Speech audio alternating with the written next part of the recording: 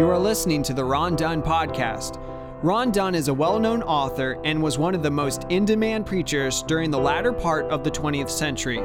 He led Bible studies all over the United States, Europe, and South Africa. For more information and resources from Ron Dunn, please visit rondunn.com. And it's good to be back in Sherwood Baptist Church, Albany, Georgia. Good to be back with Michael. Always enjoy being with he and Terry. They are, I guess, our dearest friends. And good to be back with all of you and the staff. And look forward to the week. I tell you what, there's no other church that I'd leave Cape Cod to go to than this one. As much as I look forward to this, Kay and I have just spent 2 weeks on Cape Cod. I mean, right there on Cape Cod Bay. And we have some friends up there that have a condominium. And right there on Cape Cod Bay, and the bay is about 100 feet down. You can just walk down there and everything.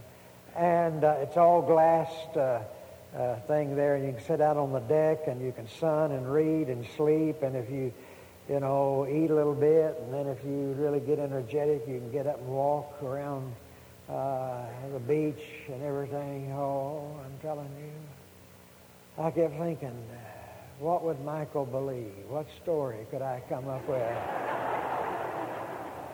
I tried my best. I was a little boy, I used to ride bicycle all the time. But that was when they had, sensible, commonsensical bicycles with good, comfortable seats. And you sat down, like in a chair. And, you had good wide handlebars and pump. Nowadays, they've got these bicycles, that made in hell. And, they're real high. And they have these little old seats in it, hard as a rock. And the handlebars way up here. And the only way you can ride is like that, over there, like that, And so they had, and so Kay rode it. I mean, she did all right. I said, well, I can ride that. And I got on it and headed straight for a fence. And I had some kind of flower box out there, and I just ran into that and fell off a bike. But it was a sticky bush.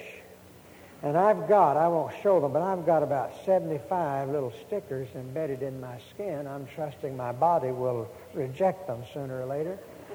But the chain caught my leg, and I've got 2 huge gouges right here in my leg, and kind of healing slow and everything. And so I kept thinking, boy, that's going to get infected, and the doctor's going to tell me I can't move.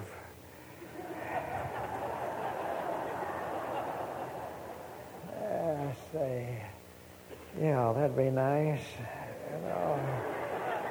Beat up on it a little bit, kick it against something, try to re-injure it. It's sore, but it's healing. Slowly, but it's healing. So of course, if I'd called from Podunk, Oklahoma and said I can't come, he would have believed me. But the minute I said, well, where are you? Well, you're on Cape Cod.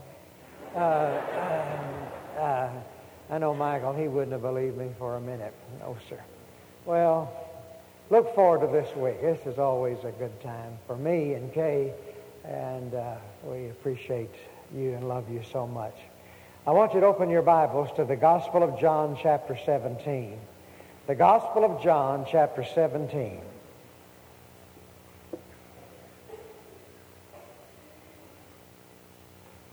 I want to read just the first 5 verses.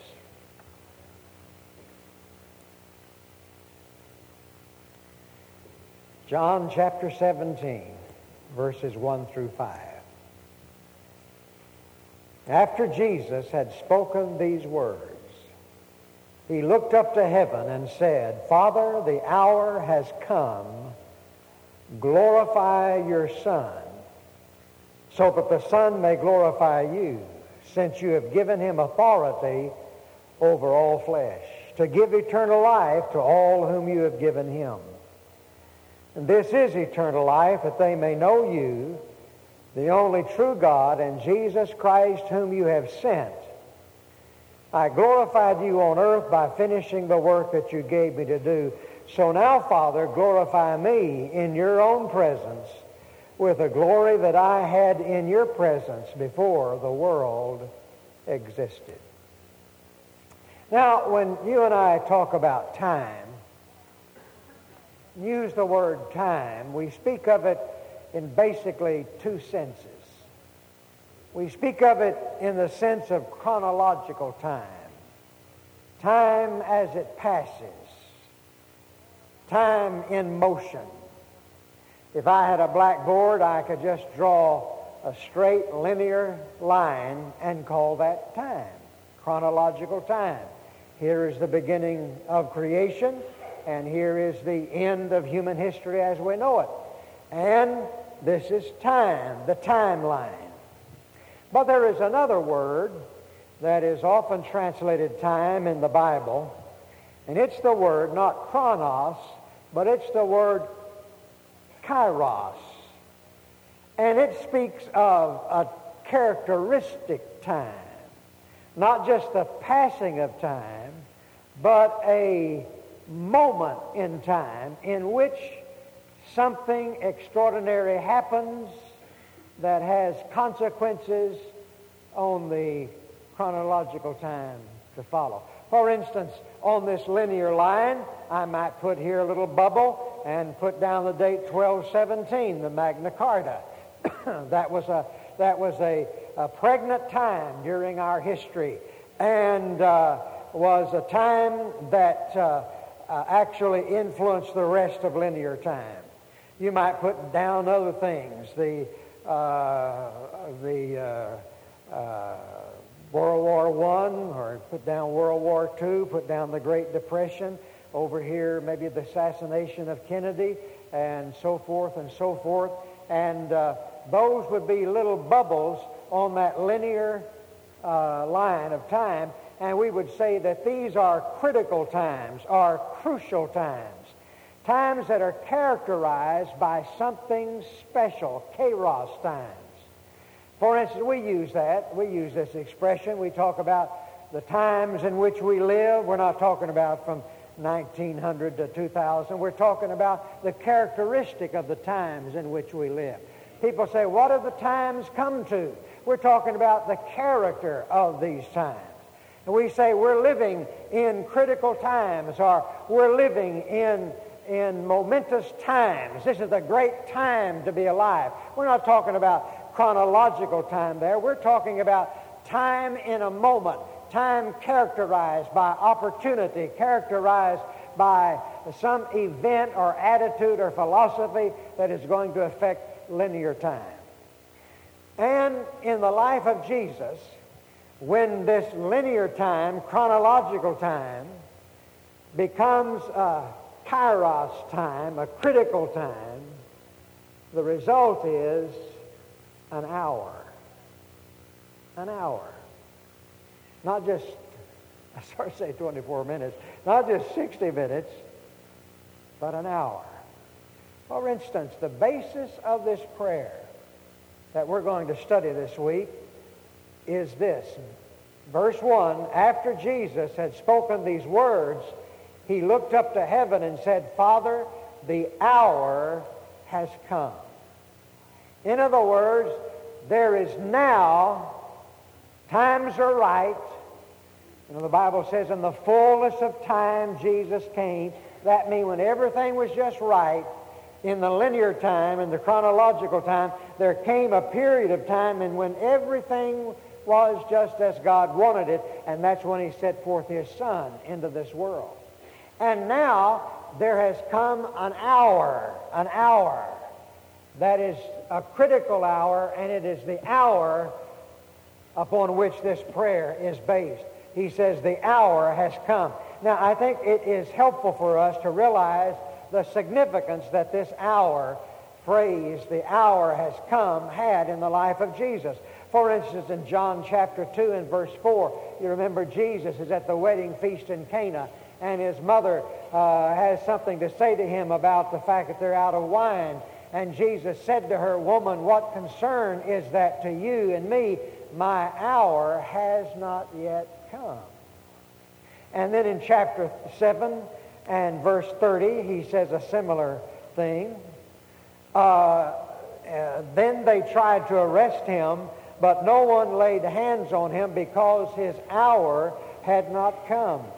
Chapter 8, verse 20, he spoke these words while he was teaching in the treasury of the temple, but no one arrested him because his hour had not come. In other words, there was an hour, there was a fixed time preordained in the mind of God and the counsels of eternity. And until that hour came, nobody could hurt Jesus. Nobody could touch him. Nobody could arrest him. Nobody could stone him because his hour had not yet come. He was invincible because his hour had not yet come. You can shoot at me all you want, but the bullets will deflect off me like Superman because my hour has not come. And then in chapter 12, you have a significant change. In verse 20, you remember, we have the Greeks who came seeking Jesus. And in verse 23, verse 22, Philip went and told Andrew. Then Andrew and Philip went and told Jesus. And Jesus answered them, "The hour has come for the Son of Man to be glorified." And then in verse 27, he says, "Now my soul is troubled, and what shall I say? Father, save me from this hour. No, it is for this reason that I have come to this hour." Now, notice, you could divide the Gospel of John into two sections. Before the hour had come and after the hour had come. Before the hour had come, nobody could touch him, nobody could lay a hand on him. But suddenly he says, "My hour is come." Now, when did he say that? When did that change? It was when the Gentiles came seeking Jesus. And when the Gentiles came seeking Jesus, Jesus said, "Now my hour is come." Why? To show that not just the Jews were going to be a part of the redemption that Jesus purchased on the cross, but also the Gentiles, the whole world. And so when the Gentiles finally came and said, "Sirs, we would see Jesus," he said, "Now my hour has come." And then in chapter 13, you remember he's going to wash the feet of the disciples. And he says in verse 1, "Now before the feast of the Passover, Jesus knew that his hour had come to depart from this world and go to his Father." And so the basis of this prayer we're going to be looking at this week is this: his hour has come. It's time for Jesus to go to the cross. Well, that's what the hour meant. It was time for Jesus to enter into his passion and to go through all the shame and struggle that entailed, which finally meant that he would suffer and die on a Roman cross. My hour has come when I must go to the Father. And so he prayed this prayer. This is the Holy of Holies as far as I'm concerned in the Scripture. There's some exotic flowers that when a human hand touches them, they wilt. And I tell you, I feel this way about John 17. I have never dealt with a passage of Scripture in which I felt so inadequate. And even after I've dealt with it, I feel like I've left out more than I've grasped. It is a holy moment. Jesus has just finished giving his last-minute instructions, what we call the upper room discourse, to the disciples. And now he prays. But notice something about this prayer. He prays aloud. It's the longest written prayer in the Bible. He prays aloud so that his disciples can hear him. And so that John, under the inspiration of the Holy Spirit, can record that prayer. Now, why did Jesus pray that aloud? So that his disciples could hear it. So that John could record it.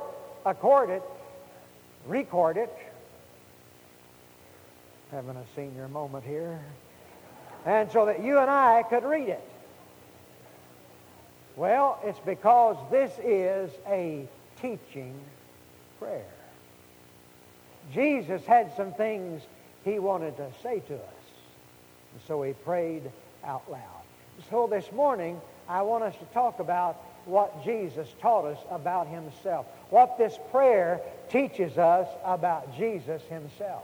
And there are three simple things that I'd like to say to you. Boy, y'all are going to have to listen fast, aren't you? Number one, this prayer teaches us that of Christ's pre-existence with the Father.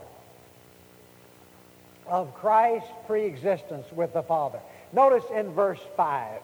So now, Father, glorify me in your own presence with the glory that I had in your presence before the world existed. The glory that I had in your presence before the world existed. In other words, Jesus Christ existed before the world. John opens his gospel with these words, in the beginning was the Word. In the beginning was the Word, Jesus, and the Word was with God, and the Word was God.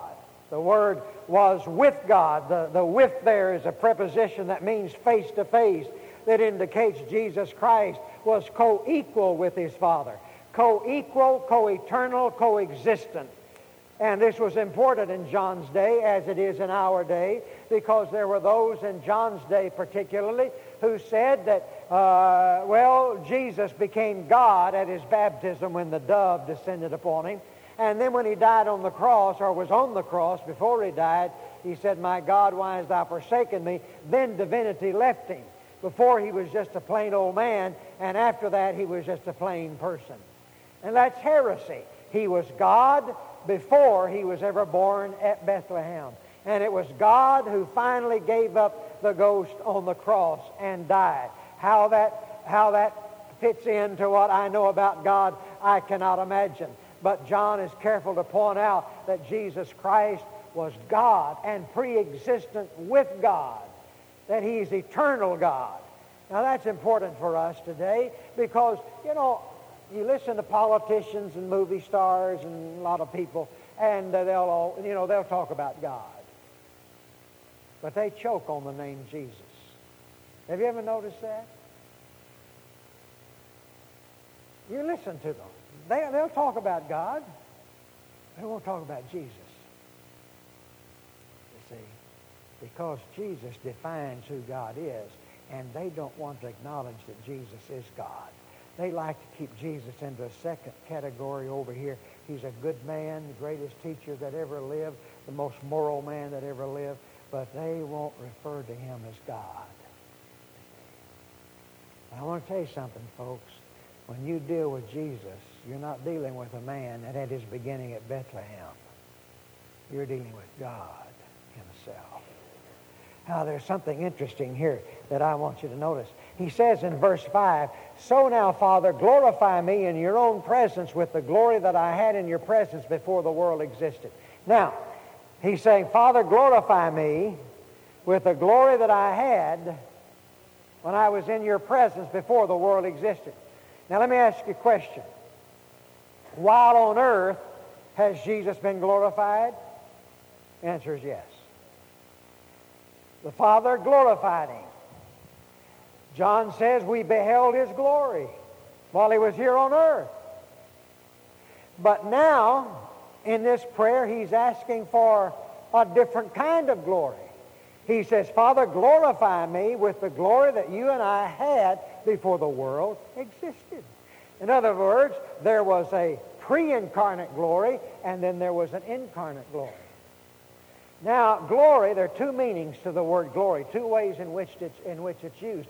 One way in which it's used, and this refers to the earthly glory of Jesus, it meant to unveil or to reveal or to honor. And when Jesus came to this earth, what did he do? He revealed the Father. And the Father glorified him, and by honoring him, by exalting him. And so Jesus had that glory. But now he's saying, Father, I want now that other glory that I shared with you before the world began. Now the Hebrews used glory in a second way. They talked about the Shekinah glory of God, which always referred to the brilliance and radiant light that emanated from God. You remember when Moses went up on the mountain and got the law, and he saw God face to face, and he came back and his face was so radiant that the people couldn't look upon it, and so he had to put a veil on his face so that he could communicate with people. See, he had been in the presence of Shekinah glory, and a human being, normal human being, can't look into that bright light. Now, this is the kind of glory that Jesus is seeking. He said, Father, before I came to this earth, I dwelt in you, dealt with you in brilliant light, radiant light. And I laid that aside, and I came in a glory that was veiled by human flesh so people could look upon me. But now, Father, I'm coming back to you. I want to once again live in that radiant glory, you see. There is revealing glory that Jesus did while he was here on earth. Then there's that radiant glory that belongs to Jesus in his existence with the Father. And can you imagine how anxious Jesus was to get back to that? I'll tell you what, having since before eternity, having existed in that radiant light and the brilliance and the worship of the angels in that Shekinah glory, and then to lay it aside and to be treated as a human, even as a subhuman, and to be rejected and lied upon and then beaten and crucified. And all this time he was doing it to reveal God, to glorify God. Can't you imagine the eagerness of Jesus?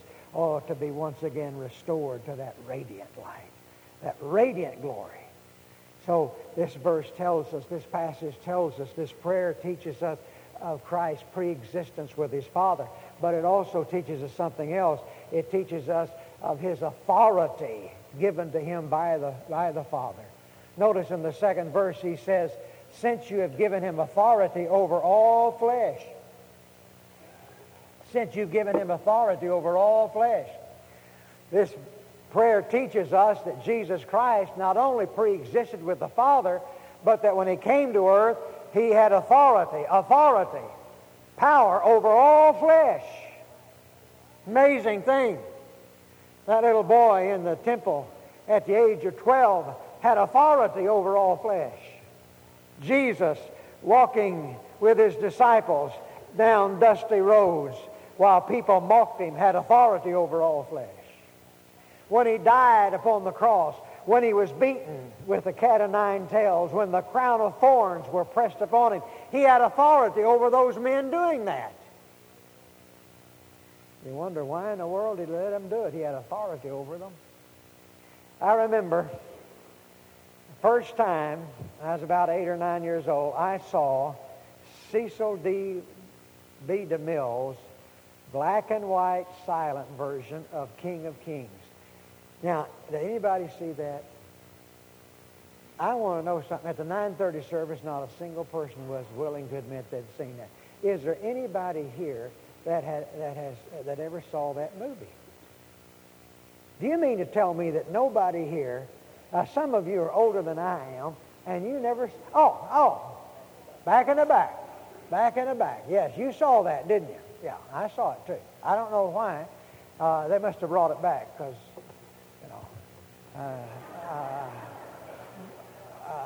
Because they had sound movies when I saw it. But anyway, so I'm sitting in the balcony of the Temple Theater in Fort Smith, Arkansas, and I go to church and Sunday school, been brought up in the church, and I know how the story's going to end, right? I know, everybody knows. But I get caught up in that drama. And when they send him to Herod, and Herod says, work a miracle. Prove who you are.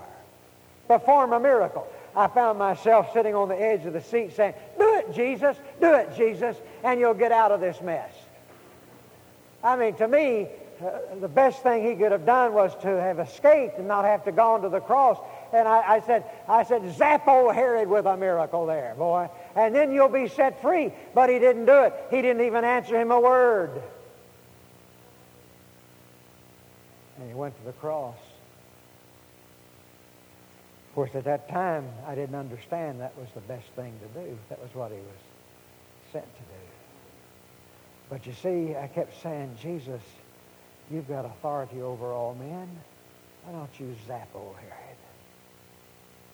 Well, I want you to notice something.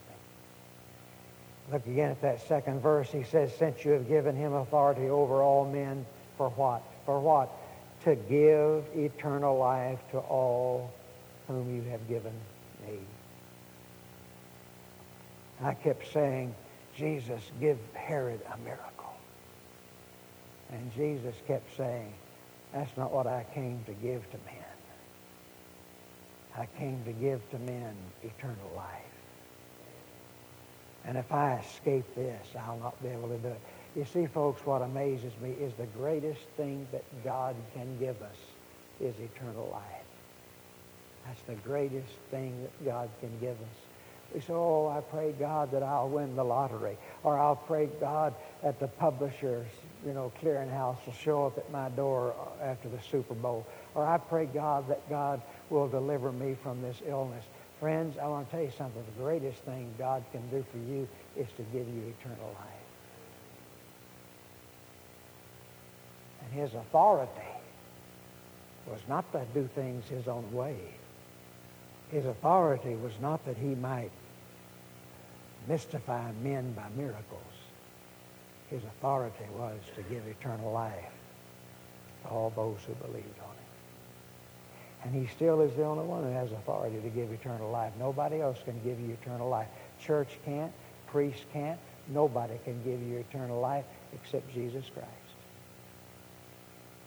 Which brings us to our last point, and I'm just going to mention it because I'll be talking more about it as we go along in our studies. But this prayer teaches us of Christ's submission to his Father. Of Christ's submission to his Father. He says in one of these verses, verse 4, I have glorified you on earth by finishing the work that you gave me to do. I finished the work you gave me to do. I didn't come to do my own will. I came in submission to you. Here is this man who pre-existed with the Father, this person to whom all authority over all flesh was given to him, and yet he subjected all of that to the will of his Father. To the will of his Father. He said, I have finished the work that you gave me to do. But there's one more work to do, and that's to go to the cross. Now, we're going to talk more about this later, so and I'll repeat it, but I just want to say it in closing.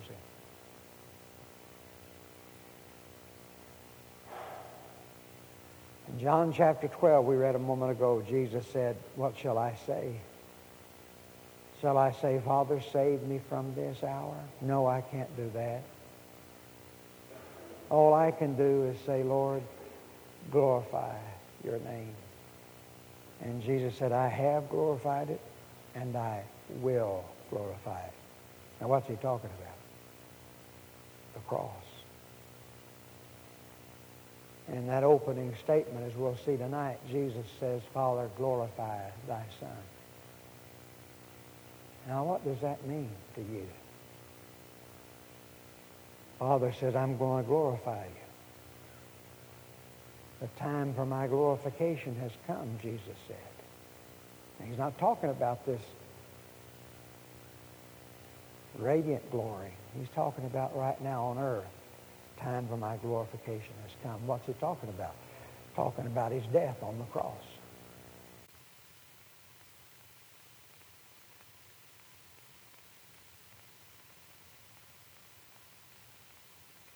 Your wings flapping, or the voices of heaven sounding like 100,000 rivers. Glory is to be found in a manger. It is to be found in a carpenter shop. It is to be found on a cross. Do you realize that Jesus' glorification was his death on a cross? You see, we think of glory in other terms, don't we? But to Jesus, to be glorified was to be crucified. So you might want to consider before you ever pray again, Father, glorify me. Because you may just be asking Him to crucify you. This prayer teaches us what real glory is. Would you bow your heads with me now for a moment as we pray together? We're going to have a word of prayer.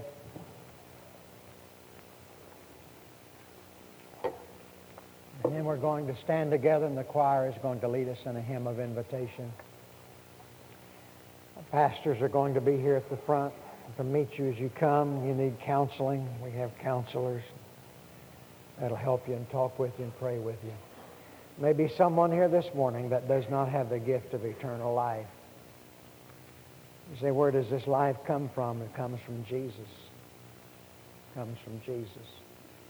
Only He can bestow it. It is only as I come to Jesus Christ, acknowledging my sins and turning from them, and receiving Him as being sent from God as the Savior of my sins.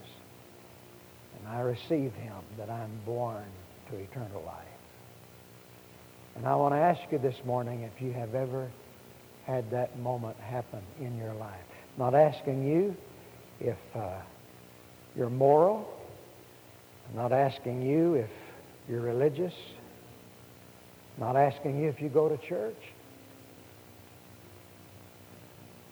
I was talking to the pastor yesterday, and I said one of the things that I'm afraid may happen in all of this talk nowadays about morality is that we'll substitute morality for God. That we'll all talk about being moral and having character. But that will be what we worship rather than God. I've heard a lot of people saying we ought to get back to the moral standards, but I haven't heard anybody yet say we need to get back to God. You may be a moral person. You may be a religious person. That's all I'm asking you. I'm asking you, have you ever experienced the birth of new life? Has Jesus ever come into your life and given you forgiveness of sins and new life? If not, when we stand to sing in a moment, God speaks to you, puts the desire in your heart, and all we're asking you to do is slip out from where you'll be standing. Make your way here to the front, and there'll be somebody here to meet you. Maybe the Lord is speaking to somebody about the church membership. You believe this is where God would have you to serve Him from this outpost, from this fellowship. And if that's God's will, you ought to come. There may be other decisions that you need to make, and the Holy Spirit will tell you what they are. Whatever they are, I hope you'll just be obedient to Him and come. So, Father, we thank you for Jesus Christ. And thank you for who He is. And we remind ourselves that He is the object of our worship.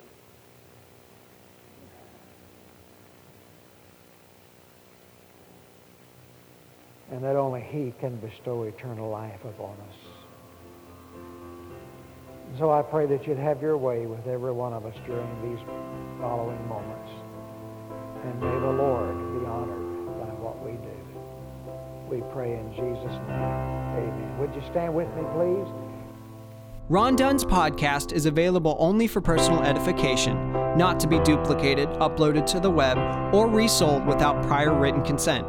It is managed and operated by Sherwood Baptist Church.